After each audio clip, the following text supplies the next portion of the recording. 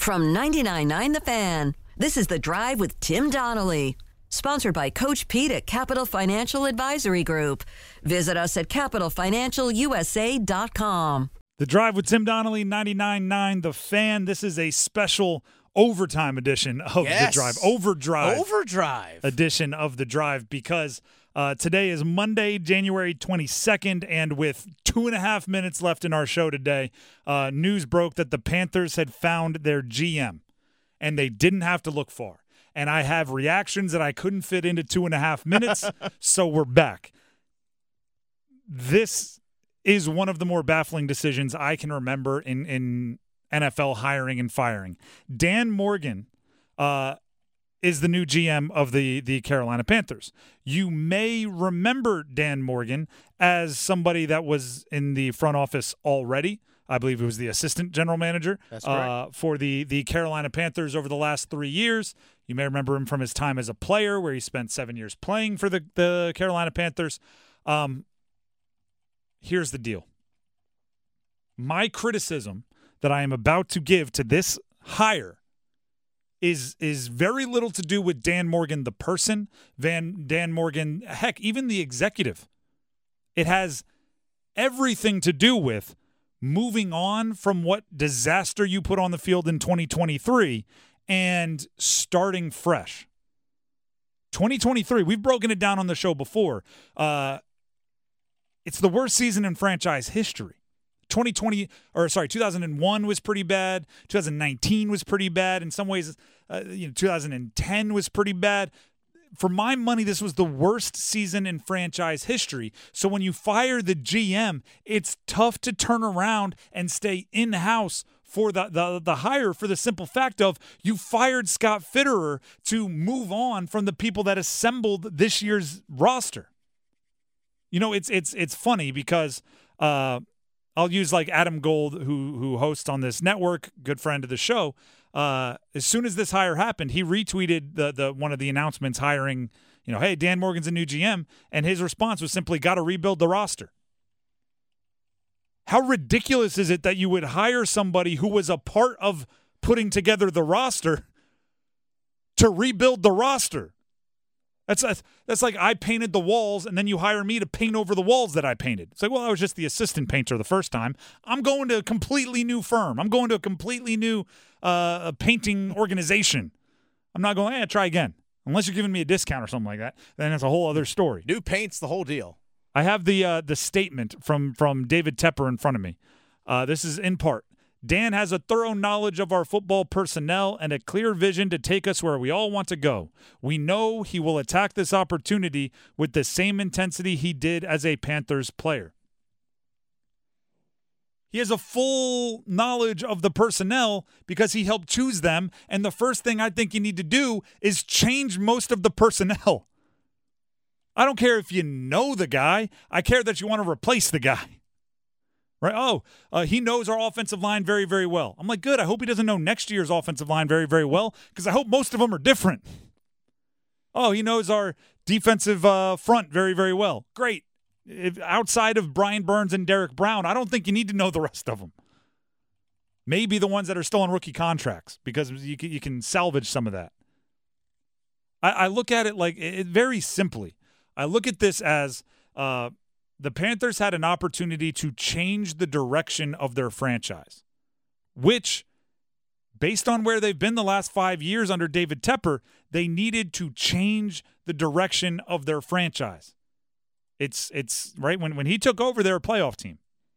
It's been getting worse ever since, just down and down and down. They had an opportunity to change things. Now, Dan Morgan, from most of the reports, is going to have the personnel say, right? So he's the one deciding which players are good, which ones are part of the future, which ones they should target in the draft, which ones they should target in free agency and trades, and they'll bring in somebody else to be the cap analytics guru. I think he could have gotten two outsiders. I think he could have really taken this opportunity to start fresh. I'm not sure I want somebody that's been around this franchise. I'm not sure I want somebody that's been around this roster having a say in what happens to it moving forward. And again, I want to say this with my chest because it's always tough to criticize the hire of a player who is kind of a franchise legend, right?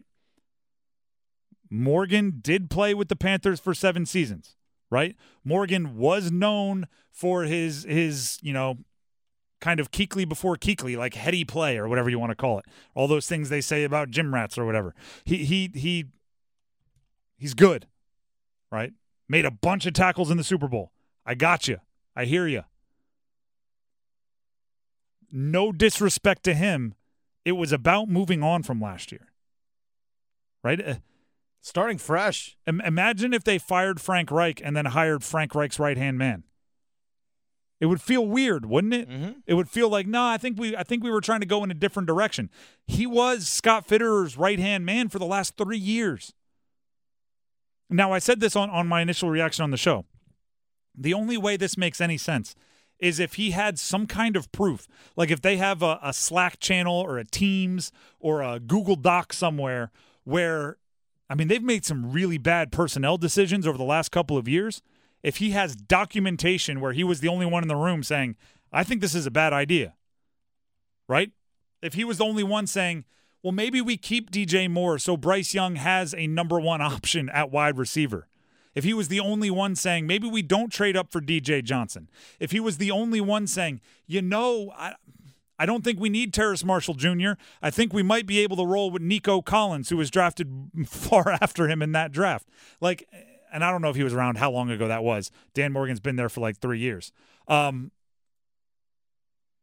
Unless he has documentation that says, proof that says, somebody backing him up, somebody else that was in the room going, yeah, Dan was standing on the table saying that was a really dumb move. Dan was the only one saying we either need to re-sign Brian Burns or extend Brian Burns or accept the 2 first-round picks we were getting from the Rams in an offer. There's no way we should let this drag out. And unless they have proof, a witness, a bunch of witnesses, written documentation, something that says all of these little decisions that led to the worst season in Panthers history, Dan Morgan was vehemently opposed of those little decisions. I don't know what we're doing here. Yeah. Because if he's co-signing some of these decisions, that's enough to say, Dan, we love you. I would even be open to maybe keeping him as some kind of lieutenant role to whoever the next, leaders of the franchise are, because he is somebody that means something to the Panthers. But rolling with the same, it's just, it doesn't make sense. It doesn't. And this is pretty stream of consciousness. I mean, obviously we've been doing a lot of, talk about who the GM is going to be, who the head coach is going to be. When there's this many problems on the tip of my tongue, this news broke 17 minutes ago. Like, yeah, and I've been talking here on this pod for 5, 6, 7, 8 of them. Like, this is a really tough look. Dennis, what am I missing? I think you're pretty spot on this. I mean, so when things are a dumpster fire, you're going to promote the understudies? Like, that's the thing I don't get. I mean, unless on 90% of the decisions that were made by Scott Fitterer as a general manager, Dan Morgan is like, I don't like this, I don't like this, I don't like this. And if David Tepper was hearing that, but Tepper was backing up Fitterer, and he's like, well, okay, you said this is the reason why they're wrong. Okay, I don't know. I don't get it. I just don't get it. Let's put on our tinfoil hats quickly here. Okay. Could this be David Tepper knows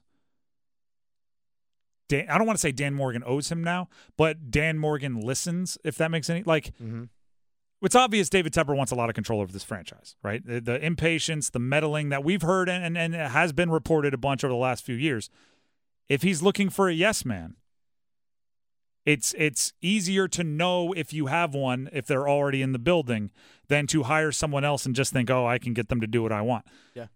Maybe he just knows Dan Morgan is somebody that, can handle the day-to-day of the waiver and all that sort of stuff, and he'll come down to my office and I'll tell him what to do with the first-round picks, and I'll tell him what to do with Brian Burns, and I'll tell him what to do with the high-leverage fun decisions that are, it's like I get to play fantasy football, and he will handle, making sure our practice squad is up to date and making sure we have a punt returner, every single week. Maybe this was the easiest way for David Tepper to get everything he wants, which I would guess is not everything that's best for the franchise. But that's a little bit more tinfoil hat. We'll talk about it on Tuesday's show, A Ton on the Drive, 99.9 The Fan at 3 o'clock. Hope to hear you. Hope to see you there so you can hear us, I guess would be the way to put that. Until then, have a great night, everybody. Panthers fans, stay strong out there. Are you struggling to get a good night's sleep? Look no further than Parkway Sleep. For 20 years, we have been your locally owned and operated sleep center. I'm Brandon Giggling, president of Parkway Sleep Health Centers. Did you know that people are waiting a staggering 6 to 8 months for a sleep study at other sleep labs? At Parkway, we understand the importance of your sleep needs. That's why we offer openings within weeks, not months, saving you time. Don't let sleepless nights take over your life. Visit us today at parkwaysleep.com. Parkway Sleep Health Centers. Sound sleep, sound health.